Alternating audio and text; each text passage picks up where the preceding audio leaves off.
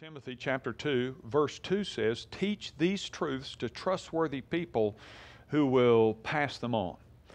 Most church leaders would concede that people are their greatest resource, which raises the question, why we don't devote more time to training new leaders.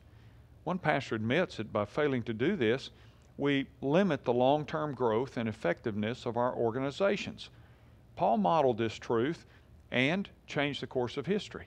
He cultivated other leaders around him, and he taught them to do the very same.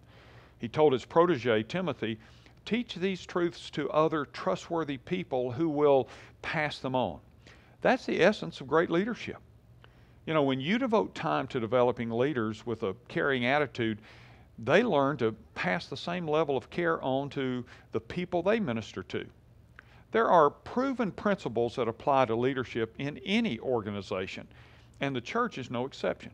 For example, John Gordon says, "Great customer service begins with being employee-focused first and customer-focused second." To all organizations, focus all their energy on the customer while ignoring the people who serve. This may work in the short run, but eventually employees become tired, burned out, negative, and resentful. Organizations who deliver the best service have a culture where employees are valued, they're listened to, and they're cared for. In turn, these employees value, care for, and serve their customers. If you model great service, your people will share it. If you want your team to serve, then serve them. If you want your people to care, then care about them.